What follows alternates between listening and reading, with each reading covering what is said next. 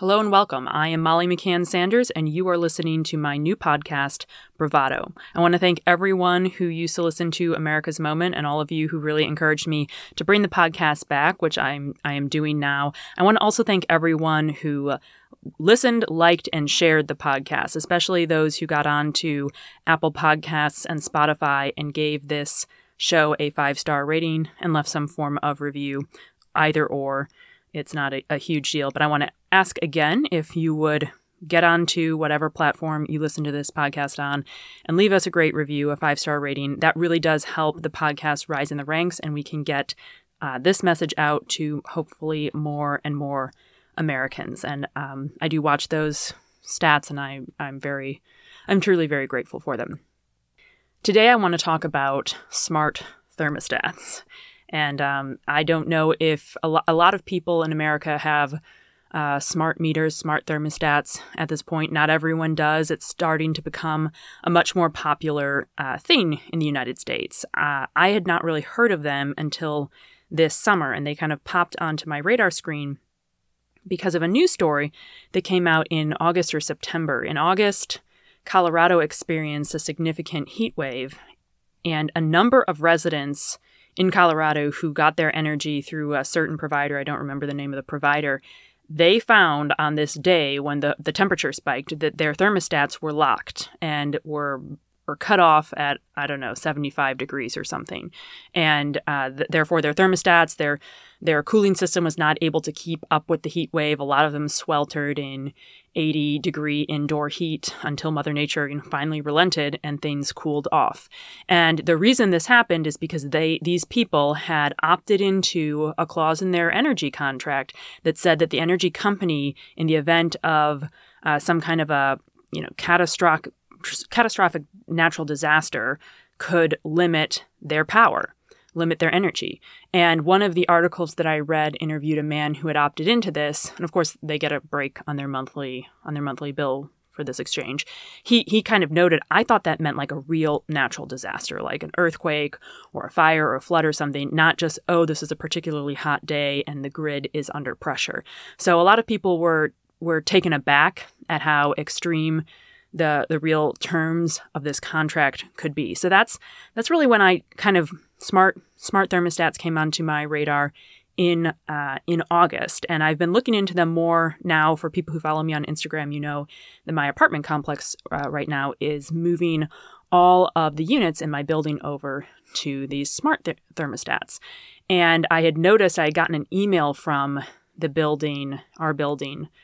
Before they announced this change to smart meters, I had gotten an email from them announcing how great their a specific score. They had gotten 4 stars in the 2022 GRESB, which is Global Real Estate Sustainability Benchmark. And they were very proud of that. And I thought, well, that sounds an awful lot like ESG. And I did some Googling, and sure enough, that is the case. And you might wonder, how is a smart thermostat related to ESG, sustainability, i.e. related to the climate agenda? And if you listen to America's Moment, and frankly, if you're listening to this podcast now, I think we're all on the same page that the globalist climate agenda is a real problem facing our country and our world. So I did some research, and what I found was when I looked for smart thermostat stories, I didn't get a lot of returns on American news sites, but I was getting a lot of hits on United Kingdom news sites. And as is often the case, Europe and the United Kingdom, they're always a few steps ahead of us in the whole tyranny game. And I think that's just because America obviously is the most free nation on earth. We are the greatest nation on earth in that department.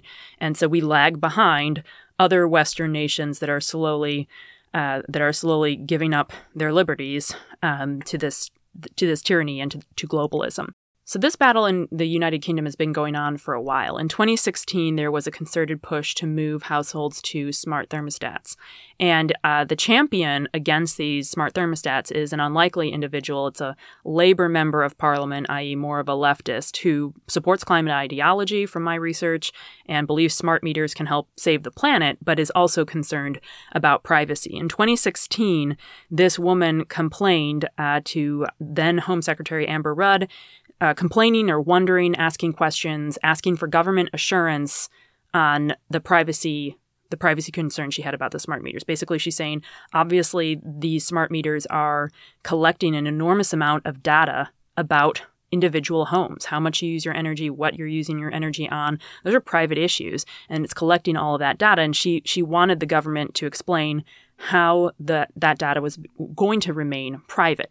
And she was assured at that time that the data would only be between you, the consumer in the UK, and the energy provider, and the government wouldn't have anything to do with it. This woman, this Labour MP, again asked last year if what the protections were. She's still concerned about it. Once again, she was assured, no problem, everything's private, everything's in your control. And then just 2 months ago, on October 1st, the UK government very quietly announced that it would start collecting data from these smart meters. What a shock. What a shock.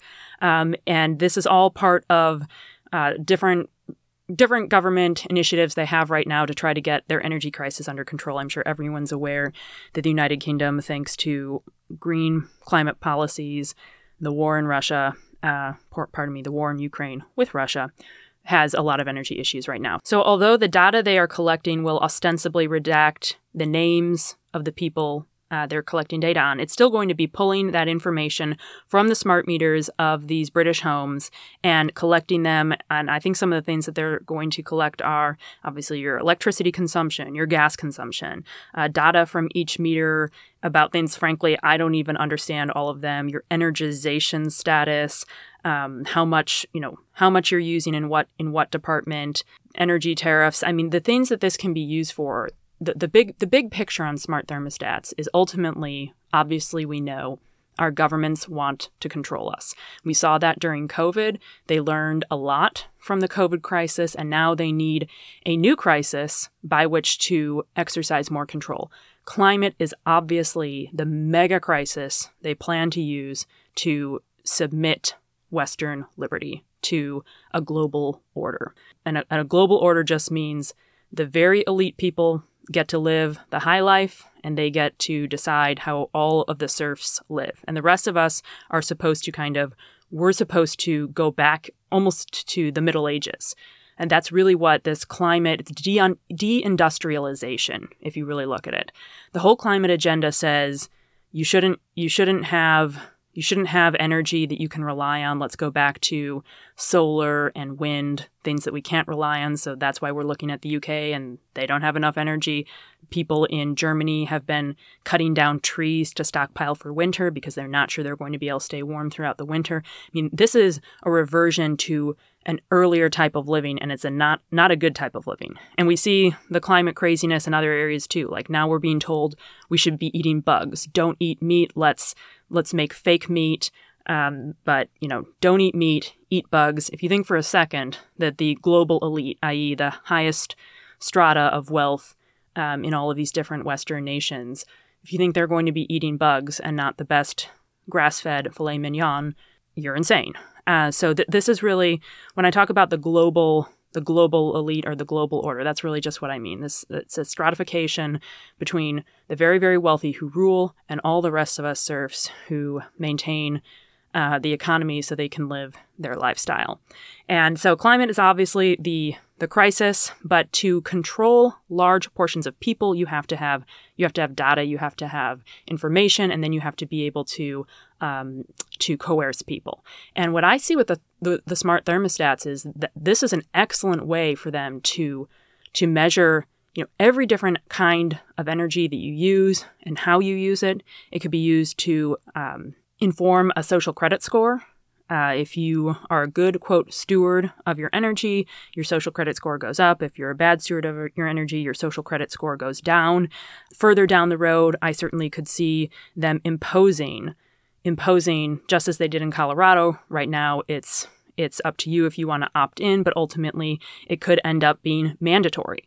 Does that sound crazy to you? Well, look back to COVID. There are all sorts of things that sounded crazy in March of 2020, and within a year, we're seeing them happen. In Europe, as opposed to here, we saw some really insane crackdowns on COVID policy. So don't think that anything is out of the realm of the possible with these energy initiatives. And we're already seeing, again, if you go to the UK and you Google smart thermostats, you're going to come up with articles that talk about how they're paying people now to limit their energy consumption, just very similar to what happened in Colorado. And there are even like government subsidies, I think, where if you contract with your energy provider to let them limit your energy during certain hours, you'll always get this financial benefit. So first the carrot, then the stick. Right now they're paying people.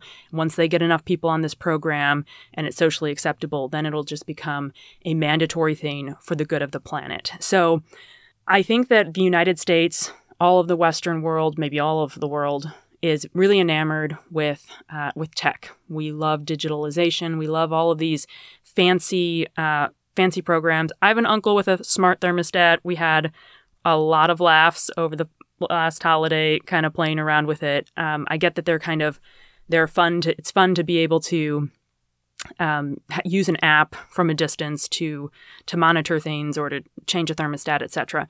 But as Americans, it's really important to step back and look at it and say, how could this be used in the future? We can't close our eyes to the fact that there are bad people out there who want to bring about evil. They want to take away our liberty. They want to take away our freedom. And we need to be laser focused on climate because that, as I say, that's the next COVID. There's still COVID initiatives out there. I was just reading this morning about how there's a push for mask mandates again as we roll into winter. Boston parents are claiming that they need masks for children in school as the flu season ramps up. I mean, so we're not fully done with the final contortions of COVID, but I hope for the most part we've beaten that, at least for the moment, as sort of a crisis that's taken away our liberty. But climate is, as I say, very clearly the next one up, and we need to be fighting it. So in the United States, if you own a home, certainly I would suggest that you resist the smart thermostat. And we need to kind of look around. I know that there are some states that specifically have it in the law that you can opt out of having a smart thermostat. And although it's not the primary crisis on our plate right now as we deal with election fraud and all sorts of other issues, it's something to be aware of. Resist it if you can. If you've already switched over, consider trying to see if you can flip back. And I'm not going to get into too much of what's going on with us at our apartment. There are other considerations that in our apartment, we're not just getting a smart meter, but they're changing our locks and stuff. So it's kind of complicated. I might have an update on that in the future. But wherever you can, try to resist this global push to monitor us, to digitize and make everything monitorable. So we're just handing our freedom over to these people on a silver platter when we opt into every easy app that permits them to track our lives. And the idea that when people assure you, oh, it's going to be private, it's not private. It's probably not private now. And at some point, they'll take the mask off and admit, just as the United Kingdom just did on October 1st, that they are in fact monitoring it. Okay, so that's today's kind of headline news item. And the way I'm going to structure Bravado is very similar to the way I structured America's Moment, at least for the time being. We might change as time goes on, but it will start with just the sort of headline thing I want to talk about. Then I want to give you some form of a legal update on some issue. And then we'll always close with a mailbag, which I really enjoy. I think it's great to get your questions and kind of hear what you're thinking. And I enjoy answering those. Today's legal update is about Sidney Powell. Last year, Sidney was sanctioned by a Michigan judge for one of the cases that she had brought in that jurisdiction challenging the 2020 election. Not only was she sanctioned, but the judge recommended that the state bar look into her license, look into Sidney's license, and look into disbarring Sidney from the practice of law. Now, just to be clear, sanctions themselves are that's really intense. It's unusual to see sanctions. You really have to do something pretty asinine to be sanctioned these days in court. I mean, I've practiced law and I've been a clerk, i.e. I've worked for a judge, and I've seen a lot of cases come through, both as a clerk and in practice. And I will tell you, there are a lot of really frivolous lawsuits out there, or just very, very badly done lawsuits. Terrible lawyering, I once saw a case where the lawyer had literally just cut and pasted Supreme Court law, like from Supreme Court opinions. They had cut and pasted this and just at the start, like put a few case-specific words, and at the end, it was just gibberish. There are so many lawsuits that are brought these days, and from talentless lawyers or lazy lawyers, and we don't sanction them. Maybe it's thrown out. There are all sorts of stages of litigation where there's an opportunity for the defendant to point out the problems with a lawsuit and get it thrown out of court. And it doesn't necessarily mean that you get sanctioned. So sanctions are a really big deal. The idea that the suit that Sidney brought with all of the accompanying affidavits that she didn't even have to attach to an opening complaint, the idea that would be sanctioned as frivolous and a waste of the court's time is in itself outrageous.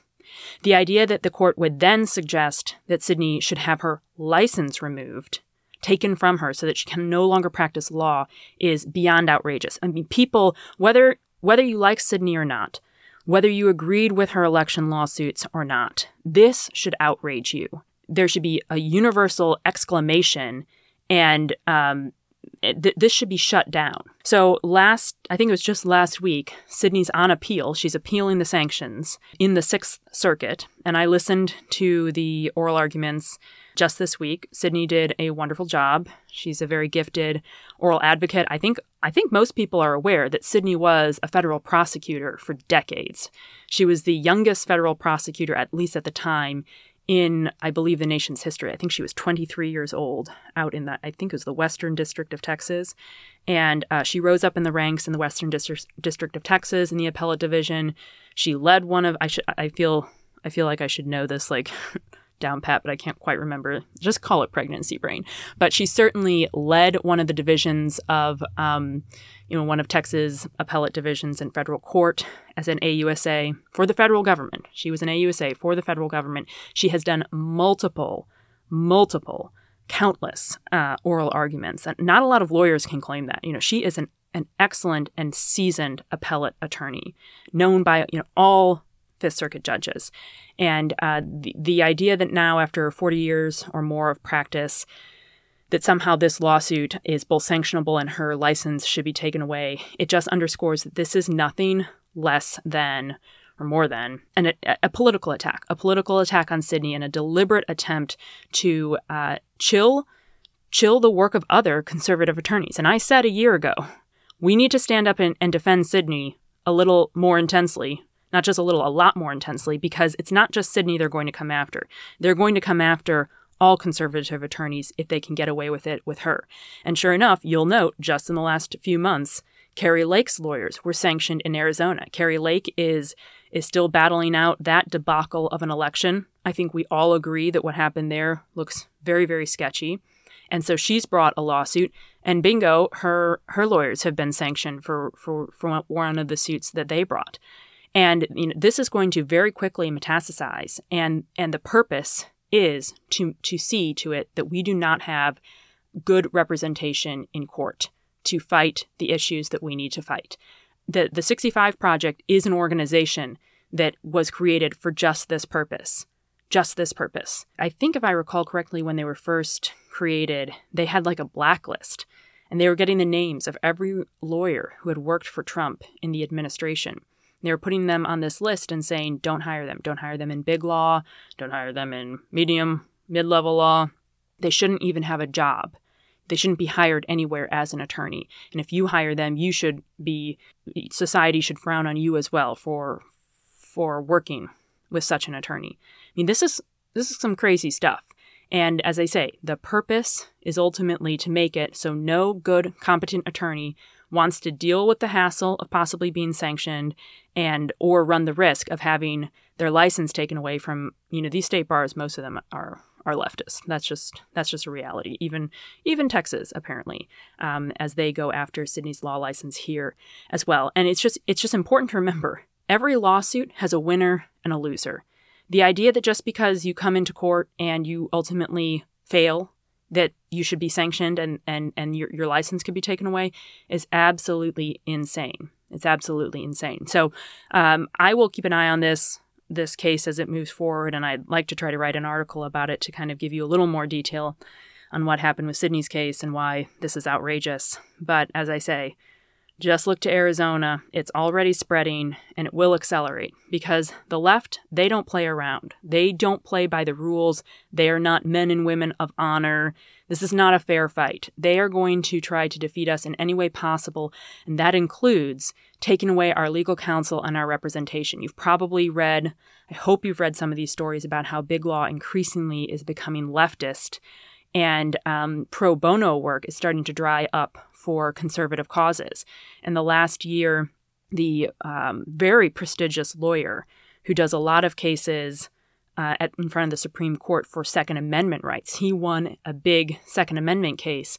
And after that happened, his massive law firm said, you have to choose. Either you stay here at our firm as a partner, or you do Second Amendment cases, but you're not doing both. They had determined to stop funding these pro bono Second Amendment cases. And that lawyer and another lawyer with him, they left the firm so that they can continue their Second Amendment litigation. But the big law firms that make an enormous amount of money, they play a very important role in the American legal system, donating pro bono hours. And it used to be that a conservative partner in a big law firm could advocate and take on pro bono cases for the right. Because, of course, a lot of the pro bono cases are on behalf of the left. But it used to be that at least if you found a conservative partner, you could get them to litigate for issues on the right. And now we're starting to see it's not entirely dried up. I can think of some prominent examples of conservative partners in some big firms who are still litigating conservative cases. But you are increasingly going to see that squished out. I mean, we are losing our representation on multiple levels from pro bono cases at the national level. And actually, I don't think that the Second Amendment case I don't think that was a pro bono case. But a lot of cases on important societal issues are pro bono, and they're litigated via these massive firms that it can afford to bill hours for free, so to speak. And so we're being squeezed out more and more and more out of the elite legal community. And the elite legal community is important because often the elite legal community is also the very competent, the very talented lawyers. So keep an eye on this. As I say, I'm going to try to write something on it. But Sidney being sanctioned, whether you like her or not, whether you agree with her 2020 election cases or not, this is an issue that affects all of us, because it is a very, very slippery slope that we will see accelerate very quickly, and all of our rights are on the line. All right, let's roll into the third segment now with the mailbag. So I put a Q&A little stamp on my Instagram. My Instagram is @mal.mccann. And you can also DM me and send me, if you're not on Instagram, you can send me a question for the mailbag. And I've gotten some of those before, but usually this is where I get the supermajority of my questions for the podcast. Okay, someone asks, what is being done about election integrity? Why won't the Supreme Court get involved? Well, the Supreme Court doesn't just get involved. The Supreme Court obviously has to have a case or controversy presented to it, and that would have to make its way up the chain. There's no doubt that the Supreme Court wimped out and did not take some cases it could have taken. And that's just the nature of the Supreme Court right now. They just don't like to get involved in election cases. They absolutely judge the mood of the country and wouldn't want to be perceived as flipping an election. Again, I said it a lot on America's Moment. I'll say it a lot now here on Bravado. We cannot rely on the courts to save us. Only we can save ourselves. It's grassroots action that will save America. And the court will ultimately respond. If there's an outpouring of grassroots action and activity, the courts will slowly respond to that societal shift. So what is being done about election integrity? Very frankly, not enough. I think, unfortunately, the midterms were proof of that. It's not like, I'm not one of those people who thinks that the midterms just proved that our message isn't selling. No, I think we have a real continuing problem with election integrity. And the answer to that, I think, again, starts at the state level. We have to look to Florida. Florida changed its election laws since the 2020 election. They already had fixed their election laws a lot after the Bush-Gore debacle. So they've been operating more smoothly for many years now. And then with DeSantis's leadership, they really came in and shored up some really important areas in the run-up to the midterms. And they reaped those rewards. Also, I think they got a real influx of red voters from various states. But we need to, as a grassroots, we need to look at that law and say, what did they do right? Say what could have been better. And we need to draft model legislation, and we need to get that across the country. Or if you want to feel a little less overwhelmed, someone was pointing out to me, it's not like we don't have to start with like the entire country. Just focus on the areas where we have problems. Focus on the swing states where the left is focusing, and focus on places where we have real problems. Arizona, Wisconsin, Georgia. We need to look at those states. Remember, Georgia passed an election integrity law after 2020, and they took an enormous amount of heat. They totally wimped out. They gutted the law. Whatever they passed, we knew at the time wasn't that good, and we had the disaster there yet again that one would expect from such a weak failure of leadership on the part of the state legislature. So those are things, though, that we can influence. We have more influence over our state legislatures than we do over, national Congress. So we need to get involved more on that. And I know that people want more concrete examples of how to get involved, and I'm going to be working on that here in the weeks and the months to come. So keep listening to Bravado, and hopefully we'll have some real concrete ideas that all of us can jump in on and fight for our freedom. Someone says, we need a comprehensive list of non-woke companies we can do business with. I agree with that. If you don't have the app Public Square, Public SQ on the app, go download that now. It's an awesome app. You can kind of look in whatever area you want to look in to find people who agree with our values, and it's a wonderful resource to start pivoting away from doing business with people who hate us, as so many conservatives point out. We have a long way to go in that department, but any little bit counts. So if you're interested in doing that, download that app, Public Square. Someone says, what do you think of the Arizona mess and their voting machines? Too convenient. I think we've just got to get away from these machines. I think it's very, very clear that we have, we certainly have a crisis in confidence in our elections, and that alone can undermine a free people, a system of government like ours. So just the fact that we have that crisis of confidence, that in itself is an issue. I do believe that there is an underlying corruption involved here, and that our elections are neither free nor fair. And therefore, we have to solve that mess. And the place it starts, just like earlier in the show, we were talking about these smart thermostats and how too much that's digital is not necessarily a good thing. Voting is a perfect example of that.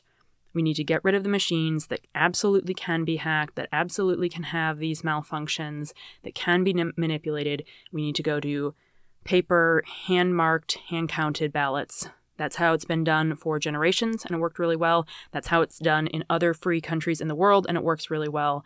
What happened in Arizona is an absolute disgrace. You don't need me to tell you that. Every political commentator on earth has been saying that for the last month or more.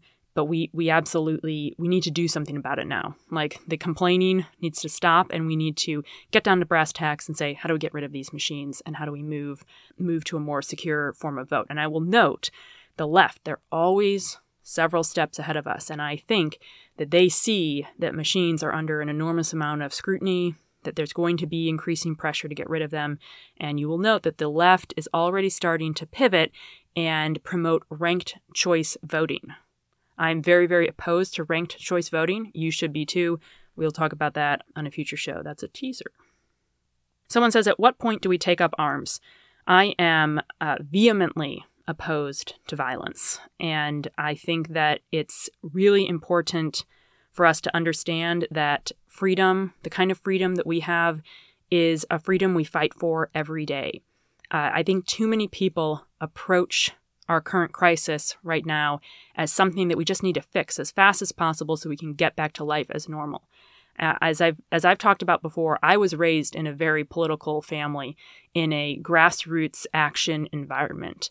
And my understanding of liberty, my understanding of how this country works is that it's a constant battle. It's a constant fight. You are always engaged on some level. That's how we stay free. Whether you're fighting your school board or whether you're fighting on a state rep issue, from local to national, we are always on. We always have to be engaged in the fight to stay free. There will always be people who want to take it from us.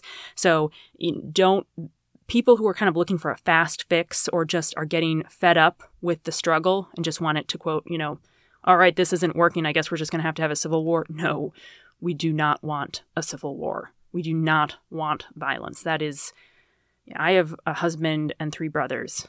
That would not be pretty. The civil war, we've already been through one civil war in this country, and it was horrific. It was horrific. And at that time, we had a very clear fault line, between the North and the South. So we had a border, and we had sort of a combat zone, and then where people were the women and children were safe. In America today, when you start talking about national conflict, you're talking about guerrilla warfare. You're talking about just horrific violence on a scale that, I just cannot imagine. So I cannot encourage you enough not to even think in that vein and to focus on the very real tools that we have. If we put the same energy into actually using the tools of liberty that we have, the government mechanisms that we still have at our disposal to bring about a better government, we'd solve the problem. If we put the same amount of energy into that we put into, hypothesizing about a civil war, I think we'd be in a much better place. So let's not, as a movement, let's not go down that road. Let's not talk about violence. Let's not wonder about civil war. Let's stay focused on grassroots activism and understanding that this is something we'll do for the rest of our lives and that we're going to teach our children to do for the rest of their lives, because it is something to be maintained, this kind of liberty. We maintain it generation to generation. Finally, I put this Q&A box up before Trump released his NFTs. And I know that if I put this question box up today, I would get people saying, what do you think of the NFTs? So I'm just going to quickly address my own question to myself. What do you think of Trump's NFTs? And I'm just going to say this right now. I have never been embarrassed by President Trump. I think I can say that genuinely. I've never been embarrassed by President Trump.